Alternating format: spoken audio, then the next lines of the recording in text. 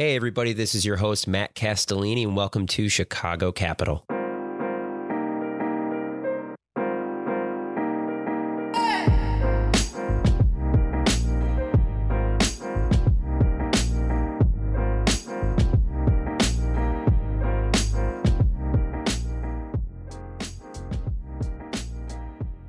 We have a great episode lined up today, but before that, a word from our sponsors, World Business Chicago. As the City of Chicago's economic development organization, World Business Chicago drives inclusive growth and opportunity for our local tech, innovation, and startup ecosystem. They recently announced the 2022 Chicago Venture Summit Future of Food, their new flagship conference to highlight why Chicago leads as a global capital for food innovation. Follow World Business Chicago on LinkedIn and Twitter for event details and other related news about our city's economic progress. Well, this is going to be a different show for us here at Chicago Capital than we've been doing in the past year. And speaking of the past year, it's officially the annual or the anniversary of the first episode on March 3rd of last year, or at least when we dropped the first episodes last year. Started interviewing people probably around January, February of 2021, but kind of took me 2 or 3 months to actually get the show off the ground. So we figured, Declan and I figured it'd be a great opportunity to kind of do a year in review type episode and also talk about some of the developments that have happened both for both of us career-wise, show-wise in the past year since we really started in earnest with this show. And also just from the outset, I want to give Kevin Daly, who's our executive producer, a huge shout out. Kevin has been invaluable every step of the way, from research on guests, from the technical side of things, from actually being the first person I ever told about the podcast and helping me get off the ground. Definitely would not have a show without Kevin. So I just want to give him the ample shout out that my guy Kevin is due. And yeah, from there, Declan, I don't know, I'm happy to start and kind of walk through. I don't know if I've ever gone through my background on the show and talked to people about how I got into venture capital, but I'm happy to start. And then, you can go after me if that sounds good to you. Yeah, that sounds great. Before you start that, I've been working on the podcast with Matt for about 9 months to a year, and I've been sort of behind the scenes, used to creating the scripts, distributing it, marketing it, more on the operations side. So it's going to be an interesting experience making my first live on air appearance. I completely forgot that I just didn't introduce you there at all. So that's on me, I guess. All good. Yeah, Declan's been pivotal to behind the scenes efforts, guest outreach, all that good stuff that he'll walk through. But he'll also tell you about some developments in his career and why he's likely going to be on the show more and more moving forward. I'll give people the quick background on myself, and it kind of leads into, the background of the show, but I can just start with myself personally. Declan and I both went to Notre Dame. I graduated 2 years ahead of him, went to work out at Bank of America for 4 years, mostly doing sell-side research. And during my time there, I was an e-commerce analyst, saw a bunch of early-stage e-commerce startups start to disrupt the space and kind of eat market share from some of the bigger blue-chip companies that I was covering. So got really fascinated with startups from that perspective. Had a bunch of friends from Bank of America who were leaving B of A to go start their own ventures. And those coffee chats would be some of the most rewarding minutes of my day, talking to them, hearing about the vision, seeing how excited they were, kind of contemplating the risk, talking to them about the future. Love those conversations. So that was kind of the spark for me. And when I realized that getting closer to the startup ecosystem is where I ultimately wanted to be, decided to use business school to do that. As we're going to discuss, there's a million different ways to get into venture capital, and there's a million different ways to get into entrepreneurship. But to me, business school seemed like the most direct path from where I was at.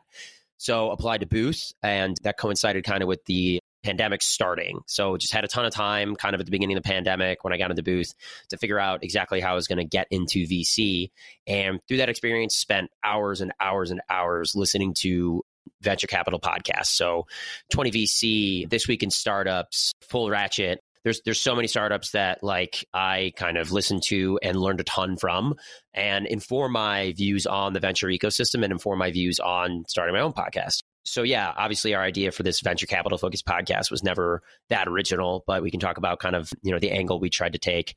But yeah, I did an internship at a place called Manifold Group here in Chicago for about a year while at business school, and started at Alumni Ventures, which is where I'm at as a full-time venture capital senior associate. I've been doing that since October, still finishing out Booth. So yeah, running the podcast, doing full-time VC and finishing out a Booth, which as we get into a little bit later has just sort of led us to dial back a few things and optimize for a few things. But, we hope to fully ramp those back up in the next couple of months. So I think that's a good background for me. Declan, why don't you give people a brief background on yourself?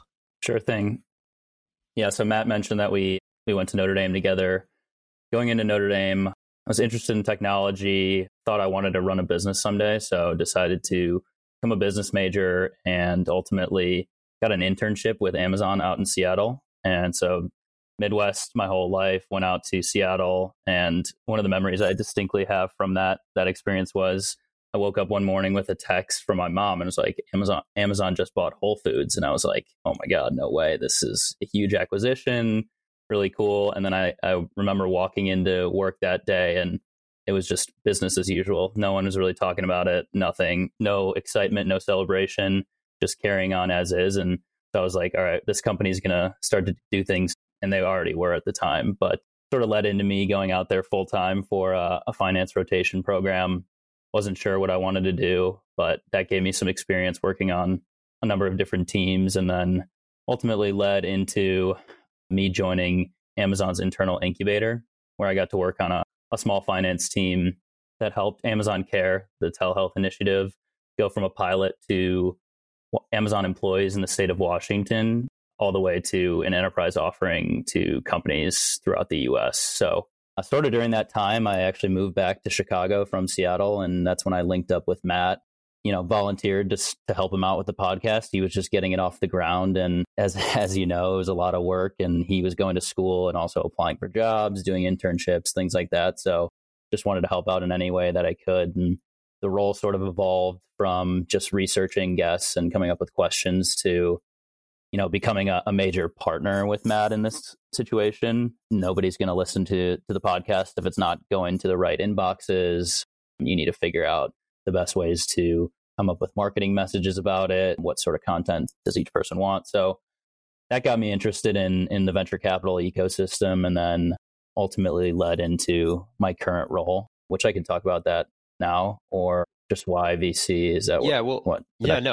That's great. We'll hop into both of our kind of roles, and we'll talk about VC as a full-time job and the differences, I think, in perception versus reality. But it's a great point, and the power of the email cold outreach. I mean, it wasn't cold outreach because we obviously have a long-standing relationship, but I remember I put up a post for, honestly, I needed just a grab bag of different responsibilities and, roles here. I needed a lot of help on a lot of different fronts. And Declan wrote this great targeted email and a very well thought out, thesis on why he would be a good fit and his thoughts on the Chicago ecosystem. So I think it probably makes sense to back up and talk about why we started the show and why I thought Chicago in particular would be interesting. I think I have to mention Tech in Chicago by Colin Keeley as kind of laying the blueprint for what I thought this show would and could be. That's a show that started in 2016, which feels like 100 years ago in terms of the Chicago ecosystem and just how far it's come in the past 4 or 5 years. Very similar format to us, long form conversations. He would have on, some of the biggest and soon to be biggest names in the Chicago tech ecosystem, including, Stephen Galanis from Cameo and Ezra Galston from Starting Line. But yeah, so I looked around and I saw how many startups or podcasts there were aimed at the coasts, and even some aimed at other tertiary cities. And there just wasn't really anyone covering the Chicago ecosystem and all the things that were going on here. And this was probably about fall of 2020. So I was in business school, very firmly in the entrepreneurship track at Booth, and a ton of Booth founders were coming back to speak to us, like David Raby from Tavala, and talk about their time in Chicago. And I just felt like there really wasn't a spotlight on Chicago and the people from here, people building businesses here, and people with, venture capital firms here. And so, yeah, it was just a simple case of looking out, seeing there was a white space, and frankly, recording my voice and playing it back to myself to make sure that I didn't absolutely hate my voice, which I had my entire life, but something clicked where it was like, okay, I think I could stand editing my own voice for hours on end. And so that was kind of the pivotal moment. I remember sending Kevin Daly a kind of a test, a minute-long test, and he kind of gave me the all clear saying, you know what, it doesn't sound that bad. I think you should go for it. So thanks, Kevin, for that. I think from the very early stages, and this is just kind of briefly on some, podcast, getting one up and running, picking your vertical, picking your niche is the most important thing. And then I think the second most important thing is consistency. So I think there's a lot of people out there who want to start podcasts, and it could be about the Chicago sports ecosystem, for example. And I think that's an interesting way to approach it. Like, you have a city and you have kind of a topic matter. But I think the more niche and the more specialized you can get, even from the early stages, the better traction you're going to have, the faster you're going to find those 100 true fans that you need on the internet to scale any content-based product. And I want to caveat here that while we've been consistent and while we're at 75 episodes and while we've been doing this for a year, obviously we're nowhere close to some of the big stalwart podcasts in even the tech and venture capital space. So no, illusions of grandeur here. We know that we're still building this thing and we know that we're still at the very early stages, but we've gotten to 75 episodes, so we're 3/4 of the way there to 100 episodes, which the majority of podcasts on Spotify never make it to. I can't remember the statistic, but it's like a crazy number, don't make it to 100 episodes. So I think that's the two biggest things that I try. And if anyone ever asks me about starting a podcast, it's really finding that subject matter that you're going to want to talk and research about for hours on end, week to week. And so if it's Chicago sports, that's great. But I would always advise people to get, narrow it down even further. Like start with a thinner kind of vertical you're going after. And you can always expand as you get bigger. You can always broaden your scope. And then, another point I think I just made was, the consistency. It's hard to set a time every single week that you're going to, release those episodes. Declan and I, just what's going on with our careers and stuff, it's been hard on our front. Like totally admit that, we're not as consistent as we used to be or as we'd love to be, but it shows such a huge ROI when you can be consistent. So again, just ensuring that when you set a time to release episodes, like that's actually going to follow through. I think that's a huge point that I would make about starting a podcast. Yeah. So from those early moments of starting the show, again, back in January, February, I started it from my apartment, Millennium Park Plaza. And the first couple of guests, those 3 or 4 interviews felt like they took years to prep for and years to kind of get ready. And I will say that I realized that the podcast could actually have legs when David Raby at Tovala responded to my cold outreach, sent a completely cold email from my Booth account, which probably helped. But that company is going to be a public company, I think, one day. It's probably going to be one of the most successful consumer subscription businesses in the venture-backed ecosystem. And I was able to get him to agree to come on the show. And so when that happened, he was a dream guest of mine from the very beginning. He went to Booth. He started the company at Booth. He started it in Chicago. That's its home base. Their main seed investor was Origin, which is a Chicago-based fund. So to me, that was like the perfect first guest or one of the first perfect guests. And when I got that email back, I kind of realized that, okay, if I can get him, sky's the limit, most likely on who I could get. And so that's another key piece is just make sure at the very early stages, you're lining up guests and you have an extremely strong funnel of guests that are going to be coming on the show because people are going to cancel, people are going to have to move around. So that's a huge part of starting anything is you just got to know that you have the pipeline to work with. And then Declan, I think we could also talk about our great sponsors, World Business Chicago, and your kind of work on the sponsorship front. And I will say, like any kind of early stage, I guess we could call this a venture in some respects, like any early stage project, anyone that comes on as an early teammate is going to have to wear a million different hats. And I don't even think I've clearly defined what the role was for Declan, but, he was instrumental in getting our first sponsor and for lining up other conversations on that front. So Declan, I think, if you want to speak to the sponsorship part of stuff and some of the strategies that you've been able to leverage about the process of getting us to 5,500 downloads, whenever I checked it was last, that'd be great. Definitely.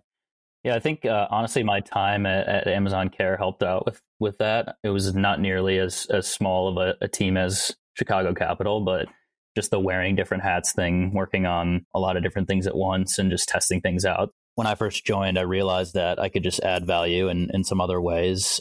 And so I just honestly logged into the Twitter account and started firing off Instagram or Twitter messages to different companies, seeing if they were willing to sponsor the show. That's how I grew our audience a little bit. We'd post an episode with a guest. I would look through the guests' interactions, who liked their previous tweets, and then I'd DM them and say, hey, this might be an episode of a podcast with this person that you'd be interested in, and then started to just grow it through that. But I think the power of just having your guests share episodes on their own social medias and building that up over time is much more valuable because then I'm not the one who's actively going in and doing this direct outreach to people's inboxes. So if you can get that out of the way in the beginning and build that up to a decent size where you're more passive and it's doing it itself, I think that's how the great podcasts end up growing from there. Yeah. And I think to add on to that, like anything else, like distribution channels, like you mentioned, really do matter. A huge one for us has been the Polsky 10. It's this weekly newsletter that gets sent out to University of Chicago Booth graduates. And I think it's actually pretty public, like anybody could subscribe to it, but we notice a dramatic increase in downloads whenever we get featured there. And so developing those relationships and developing that kind of connection to make sure that episodes that we do that fit into their purview can end up on the newsletter, that's been huge as well. And there's other channels too, like that, where you can sort of leverage an existing, footprint of another content driven, organization and use that to get the episode out. Those have been huge as well. I think, Declan, it's also helpful to talk now about kind of where we see the show going in the future, some of the major initiatives and some of the changes we hope to enact in the near future. I'm curious to hear what you think of this, because I remember when we first started the podcast, going out to dinner with Matt and talking about the grand vision of Chicago Capital. Where do we go? You got to give it a shout out. Evanston, what was it called? It's like your favorite restaurant. I mean, yeah. EJ's place. EJ's place. My bad. EJ's place. I'm going to have to reevaluate some things. The fact that you just forgot that's I remember tough. we were there and it was out of a crime scene movie where you're like pasting different pictures on a wall connected by string. And you're like, we're going to expand in Chicago, show proof of concept, and then move to Miami or these other growing tech cities. I'm curious to hear whether that's still your vision or you just want to stick to the Chicago ecosystem or potentially, rebrand to get more listeners in. I'll let you take it away.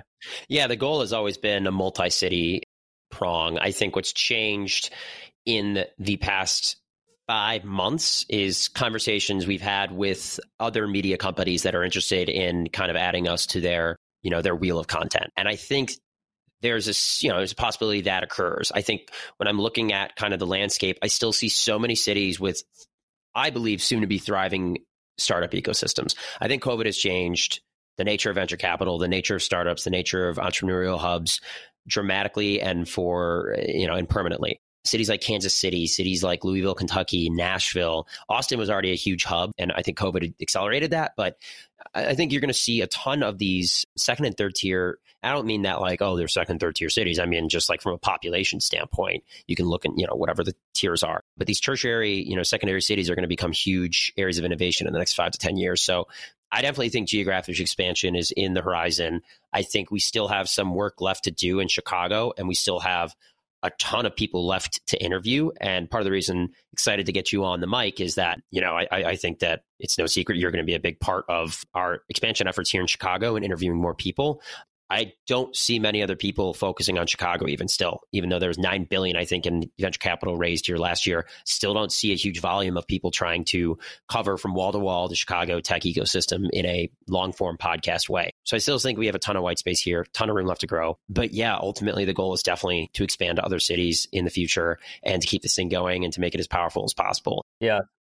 Let me interrupt there for a second. I think it begs the question then, how do you operationalize that and who do you bring in to help, get the podcast up and running? Like we've sort of been bootstrapping this. So, as we try to expand and grow, we're willing to take on more sponsors so that we can hire an editor or somebody to do some of that back end work to actually get the content out faster and more consistently, especially as we move into new cities. Because like Matt said before, consistency, especially early on, is very key to actually, making it a successful podcast in that place.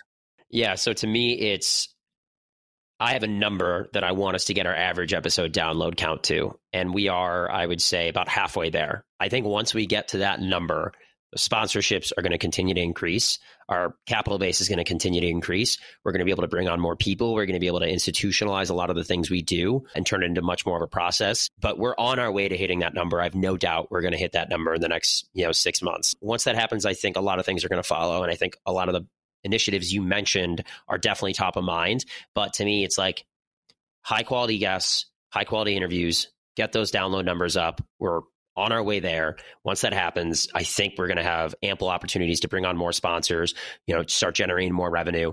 And I think I've thought about this idea a lot, is like finding somebody in a different city to kind of bring on. What I have really started to think more about is people who have existing podcasts, bringing them under the umbrella of Chicago Capital in the city they're in. I sort of compare that to us getting brought into the umbrella of a company that is in right now. There's a ton of different regional players, and there's some who focus on the broader Midwest, and there's some who are just focusing on, again, second, third tier cities. No one's really consolidated. I don't know when or if that's going to happen, but I'm totally not shutting the door on, and I want to have open conversations about like rolling this up into maybe a larger organization that does have an outfit already in another city, and we can kind of leverage that organization's resources in order to move to the next city. It would mean losing probably some of our independence, but if it fast forwards us to where we want to go, I think it's a win-win. But yeah, in terms of bringing on people from different cities, like that's something I always entertain. I've had a few people like reach out in the past. I love when people do that. I love when people send like ideas about like who could possibly run something from a different city. That's how I'm thinking about it. I think that also leads us into a question of the product. So right now we're doing 45-minute episodes, usually VCs or founders of companies walking through their backgrounds, what led them to starting their company or led them to VC. There's so many newsletters, so many podcasts out there. It's about differentiation and how do you come with a product that people are going to consistently want to listen to. And so do you think that, you know, maybe a more short form content is in the cards in the future? I know we've talked about splitting up and doing sort of like a news show format where you have multiple guests on one episode. So any thoughts on that? Yeah, no, that's great. Happy you mentioned that. I mean, this is an idea we've been pondering for way too long now, that the inception of which came from after our episode. You know, she brought this up as, you know, something we should maybe look into. But yeah, the idea of a shorter form 30-minute episode with 4 segments, basically, that cover an investment theme, that cover a new startup fundraising, that cover, you know, some type of more fun, lightweight type interview style with a VC, kind of get to know you portion of a VC or founder that's prominent in the ecosystem. Would love to absolutely do that and save another episode each week for those longer form, more conversational podcasts that you can still delve into topics in a longer form way. I think people love the 30-minute below podcast episodes. I think there's just a much higher conversion rate when people see this is only going to take 20, 25 minutes of their day as opposed to an hour. So yeah, I think that's definitely still on the agenda. There's a lot of things on the agenda that I think that just candidly, it's like, yeah, school, full-time job, and the podcast, it's a lot to juggle. I have had an awesome experience at Booth, but part of me can't wait for, you know, the experience to wind down so we can really get back to going at this thing full tilt. And not that we aren't right now, but as I said, there's just so many things we want to accomplish in the near term. So yeah, no, thank you for bringing that up, Declan. I think it's probably good for us to do some quick kind of reflections on the past year and what we've learned doing this podcast, some key takeaways. You know, there's a lot for me that I could reference. I would say I'll start with what Chicago has going for it. One of the most diverse economies in the United States. There are every single industry here, maybe aside from media, is well represented. You start a company here in the B2B SaaS space, either horizontally or vertically, you're probably going to have Fortune 500 companies in your back door that you could get connected to. And there is still that serendipity of being in a hub that I still believe exists post-COVID. And I think Chicago has that going for it. There's just massive corporations here with huge IT budgets that are always looking to try out the latest and greatest B2B software. So I think that's a great thing that Chicago has going for it. And I think also from a consumer transactional standpoint, a lot of the major startups were created here. So you think about, you know, the Grubhubs, for example. I think Chicago is probably a good kind of testing ground that sort of is an encapsulation of the entire country. It's diverse in where people are coming from. You have, again, like I said, multiple different industries. You have blue collar, white collar jobs. You have the universities. There's just a ton of different testing areas that you could leverage as a founder to see if your product is going to work on the consumer side. I think collaboration is another area too. I will say for sure that every VC I've met here is extremely collaborative. There are really no sharp elbows here. People want to see other people succeed. People want to let other people in on deals. I think that's just been awesome to see firsthand as a VC and to hear about on the show. And I think it's completely true. It's a very collaborative environment, which I know doesn't really exist as much on the coast. I think there's also, to give the city government credit, there's been concerted efforts to increase the spotlight and awareness on the Chicago tech ecosystem and how it's grown. So I will say, and World Business Chicago, as one of our sponsors, are at the forefront of this. They are doing awesome work. Their Chicago Venture Summits are incredible. The lineups they have, the resources they put into it, they are all over the Chicago tech ecosystem. And I think they do a really awesome job. And then I think, lastly, the brain sort of power in Chicago. Some of the best universities in the country are sort of based here or send students here every single year. So I think there needs to be more work to be done to get more U of I computer science engineers to stay in Chicago after they graduate. I think that should be a huge priority for the city and for companies here to try and, reverse that brain drain. But other than that, Northwestern, U Chicago, DePaul, U of I, there's just great universities here. I think that's always important for any ecosystem. Declan, am I forgetting anything that you wanted to add on? Yeah, I mean, I think on a numbers level, Chicago had 12 unicorns last year, the most it's ever had, and the most funding it's ever had come in the past 2 years consecutively. So yeah, I think the numbers are backing it up as well. Your anecdotes. Yeah, and I think now, I guess, what might hold it back, and this is something we've talked with guests as well.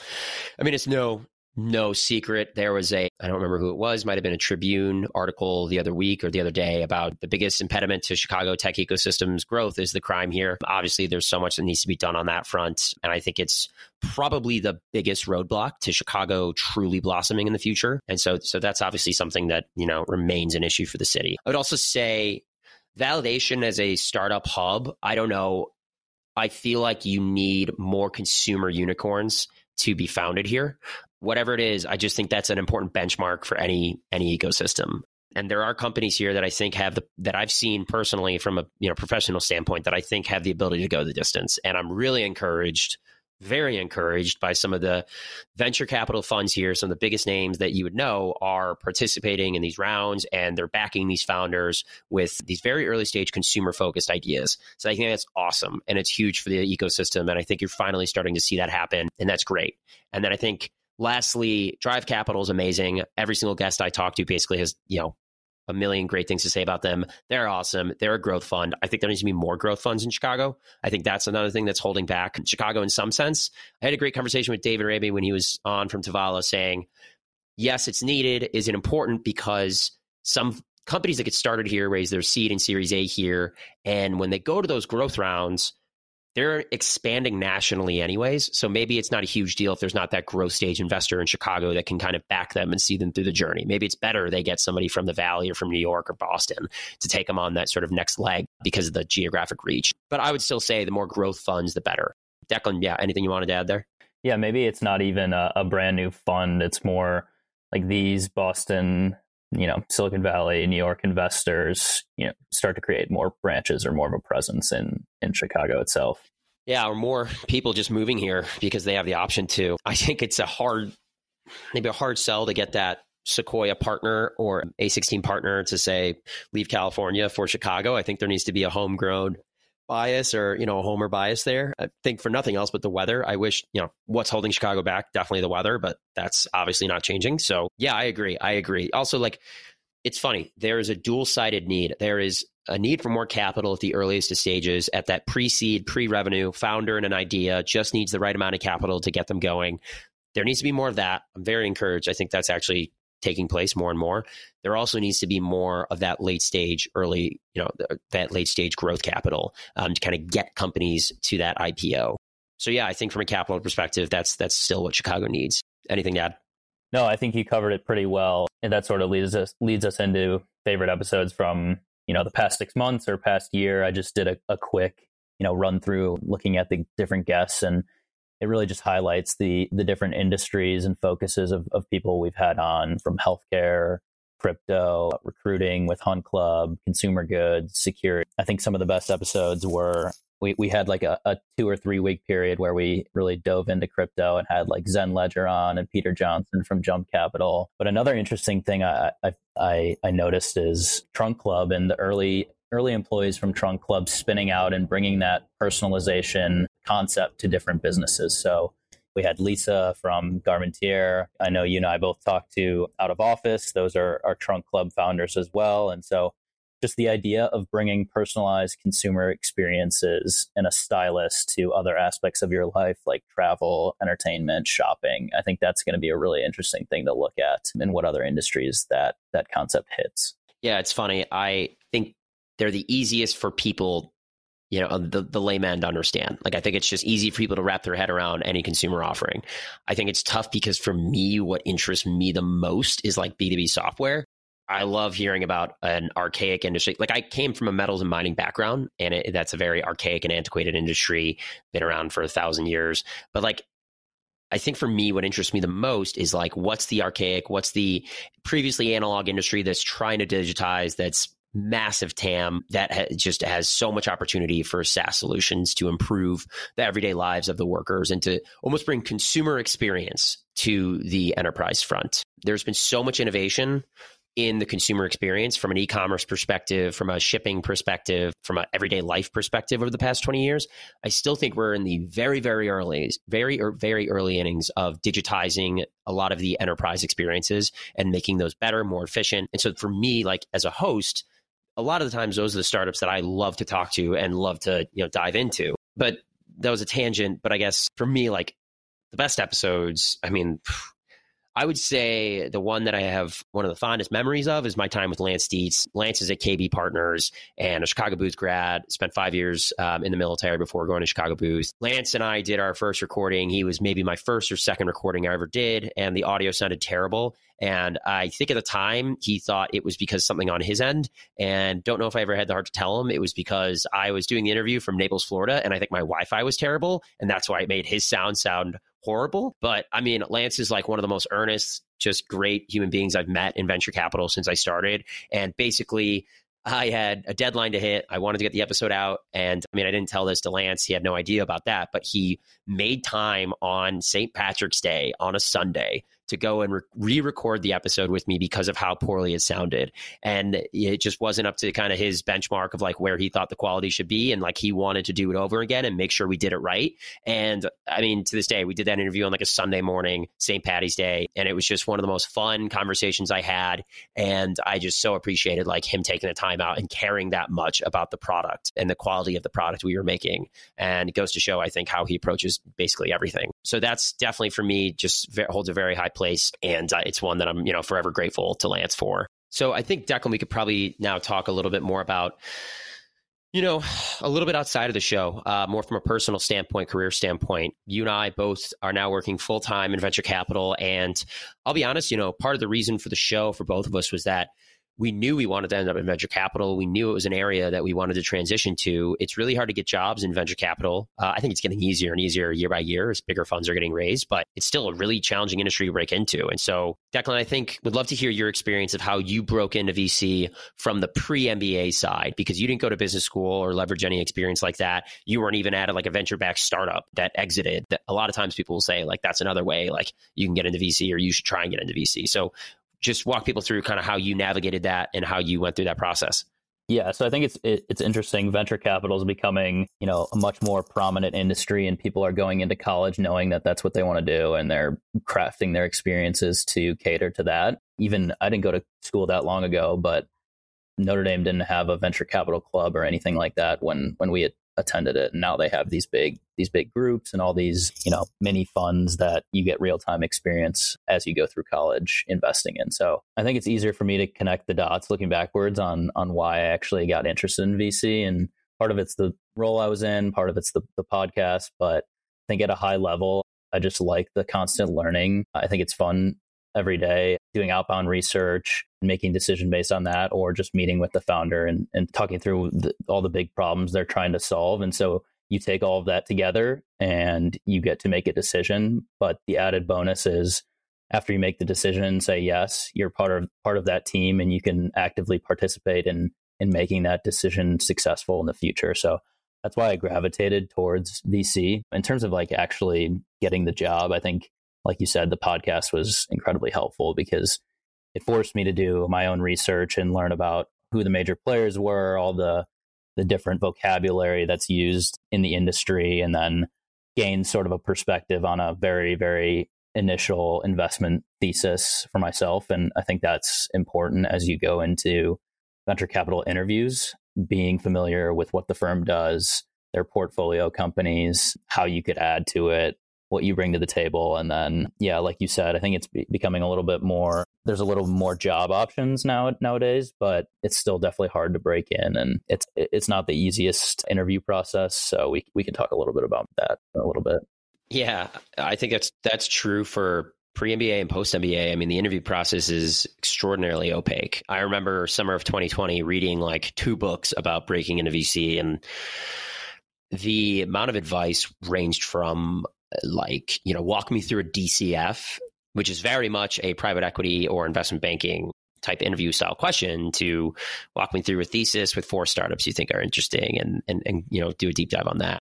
So it's hard to prep for any one interview. I'd say from the MBA perspective, it just feels like it's different now, even more so than it was 2 years ago. When I really first started this journey, like, I think that there are just so many jobs now out there as opposed to what there was 2 years ago. And I think it's changed like exponentially since COVID started.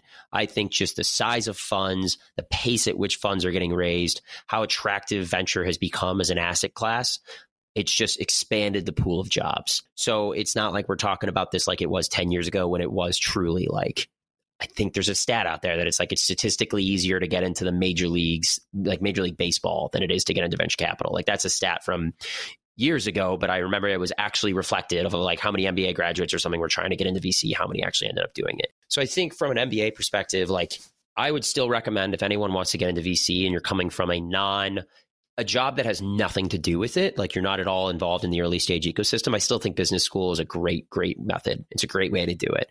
I mean, you're getting the connections, you're going to be meeting smart people who are going to be starting companies. You're going to be forming like real lasting bonds with those people. You're going to get exposure to a ton of different funds just by being in an MBA program. And like, look, are the classes you're going to be learning directly applicable to the job of VC? I would say yes and no. Like, I think there's a lot of great strategy classes that I took, a lot of great entrepreneurship focused classes that I took that are directly related, and I do leverage every single day on the job. So overall, very, highly appreciative of the MBA experience. It was crucial to me getting my job in VC, but I still think, and frankly, one of the reasons I really was attracted to VC is that the job application, the job searching process, it takes a lot of creativity and just like a lot of, hustle is kind of a cliche word, but I'm struggling to find a better word than hustle. But like, it is kind of a grind. Like, there's no structured recruiting trek for any of this. There's no, on-campus interviews. Like, it is all just doing your own research, calling as many people as you can, taking coffee chats as much as you can.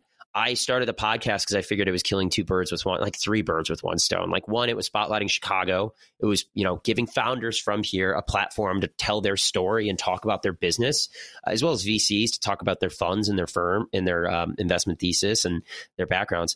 I also thought it'd be a great way to just meet a ton of people and build my network. And through the process, got a number of different introductions that I think ultimately had a positive impact on me getting this job. But yeah, overall, I think from the MBA perspective, I think you still should, there's still creative ways that can really help you in the end. Starting a blog, a Twitter account, starting a TikTok. I've seen some people start TikToks. I think starting a newsletter, like a weekly or monthly newsletter, is always, I don't think it requires that much lift. And it also helps you so much when you actually get on the job, because you can reference to those newsletter posts or those blog posts and say, hey, like, I want to talk to this founder and get into this deal. And I have a really, really deep expertise and interest in this area. And I can prove that by showing my blog piece that I wrote 6 months ago. And so I think from the MBA perspective, it's definitely gotten easier, but I still think it's just always helpful to have like an out of the box way in which you're showing you're interested in VC. Yeah, and I think there's so many angel groups now that you can join and get real reps or fellowships that you can do. And those give you tangible examples to talk about in interviews, but it also sort of allows you to assess your strengths and weaknesses and figure out if you actually do want to pursue a role in VC, because you might find out like, oh, maybe I'm more fit for the operator side, or I like what I'm doing a little bit more than that currently. And then, the second thing that I was going to say was, you realize how important fit is with team. Like, people mention that, but you sort of brush it off sometimes. And you want to be genuine in your interview process, because if you fake your way into getting the job and then all of a sudden you're on the job and you hate the people you're working with, or you don't mesh with them well, it's not going to work out. So you might as well be as genuine as possible, passionate about the team, the area they're focused on, and then it'll hopefully tend to work out more in your favor at that point. Yeah, I completely agree. And I'm going to touch upon the team part in just a little bit, but I think it'd be helpful now. I interned in VC for a year before I started this full-time role. And I think that it's interesting to see the differences of like perception versus reality in venture capital. So some stuff that does line up, I am hard pressed to think of a cooler job. You get to meet with VCs all day. You get to meet with founders all day that are creating businesses that many of which will fundamentally change the everyday experience of either enterprise or consumers. And you just get to meet some kind of transcendent people throughout the process, like people who you can't stop listening to because you're buying into what they're selling and they're just masterclass salespeople. So I think that part of it has definitely held up. There's just so many cool, interesting, and impressive people that you get to meet through this job. I think the intellectual rigor or the intellectual kind of exercises you get to do of, at the very most basic, like market sizing as an example, like if you don't enjoy that type of like, process, I think from the outset, like there's still so much in VC that is thinking about a venture and trying to envision like what is the ultimate size that it may have or size that it may take on, what is the ultimate market it's going to be playing into. But I think there's just so much like fun and interesting intellectual kind of exercises you get to run through. My favorite thing is like customer calls, like calling customers at, a catering company or a floral company and asking them about their day. Like, what are your biggest pain points? How does this software like help alleviate those pain points? I just think it's such a cool job from that perspective too. Like you get to meet people from across the country, from all different industries and walks of life, and just listen to them talk about their day and like the pain points they face and like how the solution's helping them. So I guess that's also a huge area that like has lived up 100% to what I thought it would be, is like how interesting it can be, how engaging it can be to go through the process of figuring out, is this startup something that's venture backable? Like will venture capital type returns be achieved in the long run by investing in this? I know that's simplifying it down very much, but for all intents and purposes, like that's been a huge, huge area that I'm happy it's very much what I thought it would be going into it. I think a friend of mine, or Dan Knight, who we had on the show earlier in the year, one of my favorite episodes to date as well, we talked through like the investment memo process. And Dan is the one who told me this, but people are shocked at how much blocking and tackling is actually involved in venture capital. And what I think that really means is, or the way I kind of view it is like, this is still very much like a sales and networking job. Like, I think it's just like, I really enjoy the networking calls with VCs. I enjoy like expanding the network and meeting more people, because a lot of VCs are like working on really interesting things that you want to hear about in the first place, or they have just very unique and well thought out perspectives on a given industry. So that part can be really fun, but I think it's just something to know, like there is so much. It's like just emailing, making sure you're staying on top of your touch points, making sure you're not letting communication slide, making sure that you're getting back to people if you make promises that you're delivering. That is very different from what my job was when I was at Bank of America and I was just kind of a sell side research analyst, like going deep on 3-statement financials all day and like just like analyzing companies that were at later stage and giving investment recommendations. It is very much a people-based, people-oriented business, and that I'd heard of it, but it never ceases to surprise me how much of VC is kind of sales network and blocking and tackling from that perspective. And Declan, I'll let you add anything as well that you've experienced in your time yet. Yeah, I'd echo everything you said. Adding to the blocking and tackling, I think even at the analyst level too, you probably take on a little bit more of the operational pieces. So going over like pipeline health of all the deals that you're sourcing, or attending certain networking events, taking notes in meetings, things like that. And then as you progress through the ladder of the company that you're working at, you start to, hand off some of those responsibilities. But I think it's helpful to do in the beginning, because it gives you a sense of, how the company can operate and things that you might be able to improve as you get promoted and move on through the company in the future. But yeah, I think Matt really hit the nail on the head. You have to be interested in this and meeting with people, learning about maybe something different each day. I think that's the coolest thing for me, is like one day I'll be learning about an inverter to a motor or some hardware company that we might invest in. And then the next day it'll be a software company that's more consumer facing, trying to engage a new audience. So you have to be okay with not being the smartest person in the room. I mean, talking to a founder who's spent 15 years of their life learning about this topic and trying to innovate on it, you don't have the reps to be a little bit smarter about them in the process. So, just being okay with that and still being able to make hard decisions at the end of the day, I think is something that's also an on the job thing that you really need to be good at. Yeah, I think that's a really good point. Hard decisions. It's like sometimes like painful trying to figure out if you like want to recommend the past to your partners or not. You can have sleepless nights over it, but it's just something that I think comes with time and repetitions and figuring out what are, your red flags and green flags. And that's a question I try to ask a lot on these podcasts, is just pick the brains of these investors and figure out like, what are signs that you see, even early signs that you can extrapolate and say, okay, like this is a leading indicator of success. So I think that's like a lot of times, what you're trained to try, or at least you're trying to get better at doing, is figuring out what are leading indicators of success for any early stage venture. I think that this leads into kind of our last sort of topic area of like general advice. Not that like I think I'm in any place to give any major pieces of life or career advice, but I guess I did graduate college. What was it, like 6 years ago, I think? Is that right? 2016? 6 years? Six. 6 years? 6 years, yep. Yeah, I think in terms of major piece of advice, there's a newsletter I used to read called The Daily Dirt Nap. It was written by Jared Dillian. I read it every single day when I was at Bank of America.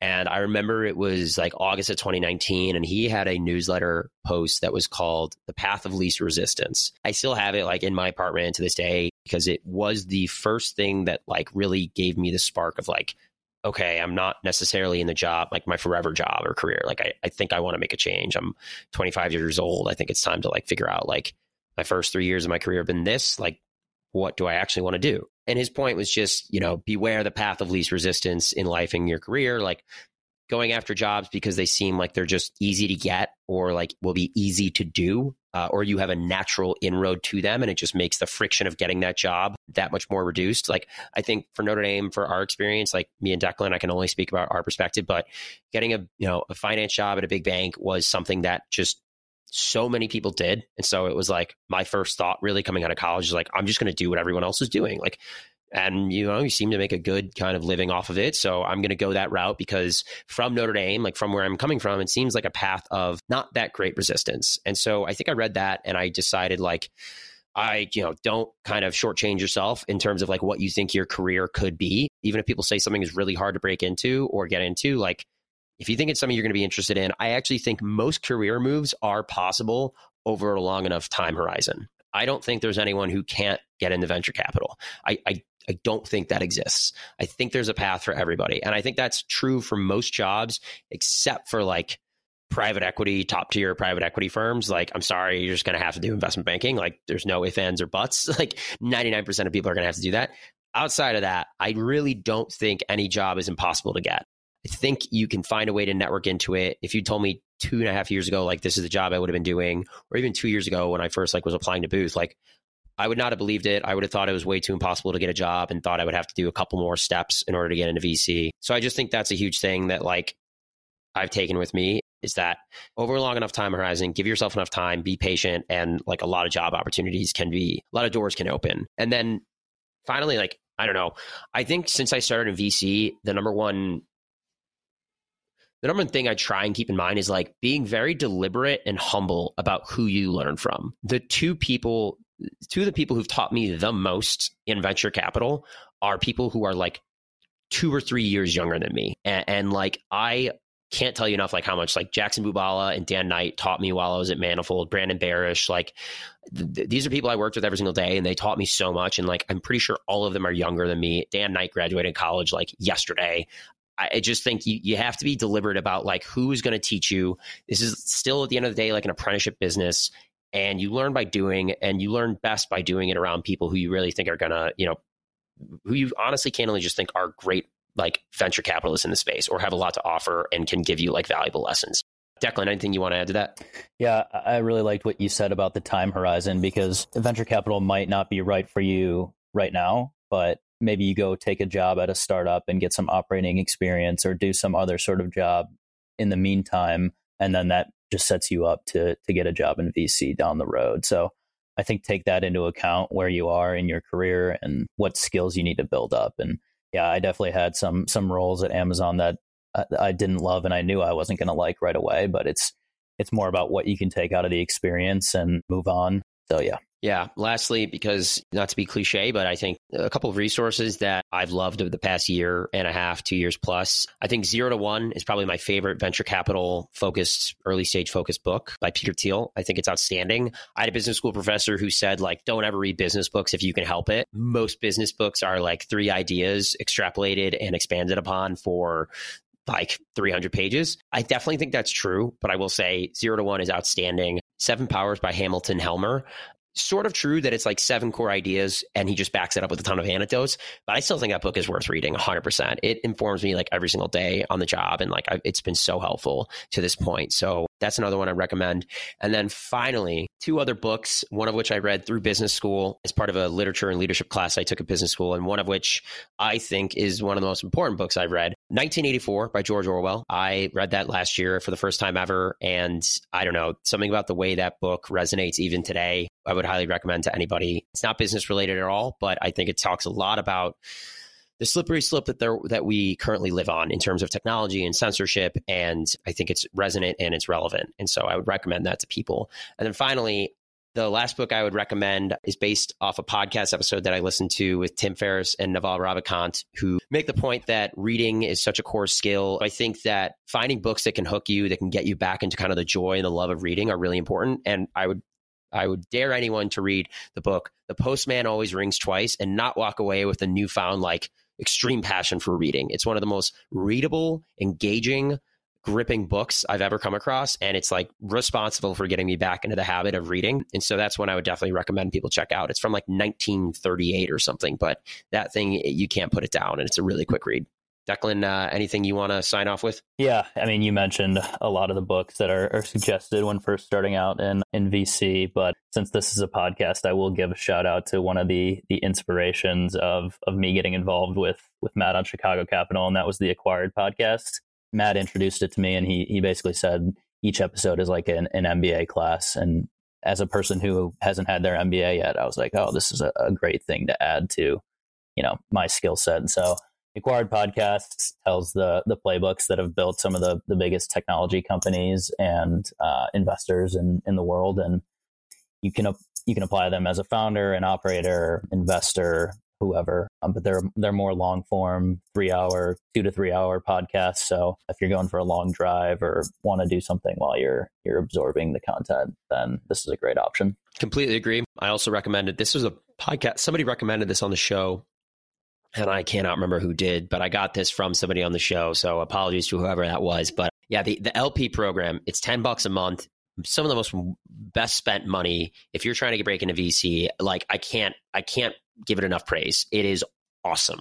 So I will say the LP show, they just made it free to people so that they're posting all their episodes in a 2-week retrospect. So the LPs, you're paying the $10 a month. You get first access to it. You get access to the Slack group and whatever. But after that 2-week period is up, they'll release the LP show on Spotify, on Apple Podcasts, and you can listen to it. So I would start out. I did this already. You go back to the very first episode. They're shorter content. They're a little bit more informal, but they really dive into early VC stuff like diligence process and everything else. So definitely recommend going and checking that out as well. All right. Well, I actually did not know that. So that's, you know what? I'm still going to pay the $10 a month. All right. You got to support the content creators out there, Declan. I mean, come on. Yep. Awesome. Well, yeah, we've gone on for about an hour now. I hope everybody enjoyed our rants and ramblings and have enjoyed the content we've been putting out for the past year. We've had a blast bringing it to you. This has been such a great kind of endeavor that Declan and I have gotten to work on. And again, a million thanks to Kevin Daly for all the work he's done behind the scenes. He's such a critical part of the show. And again, like I said, the show wouldn't exist without him. Also, shout out to my roommate, William Babrinskoy, who had to be quiet for hours at a time when I first started out the show and was recording it from our apartment together. Thanks for being a good sport on that one. All right, we'll sign off, and we look forward to bringing you guys more episodes and to continuing the show and diving into the Chicago ecosystem. Thanks.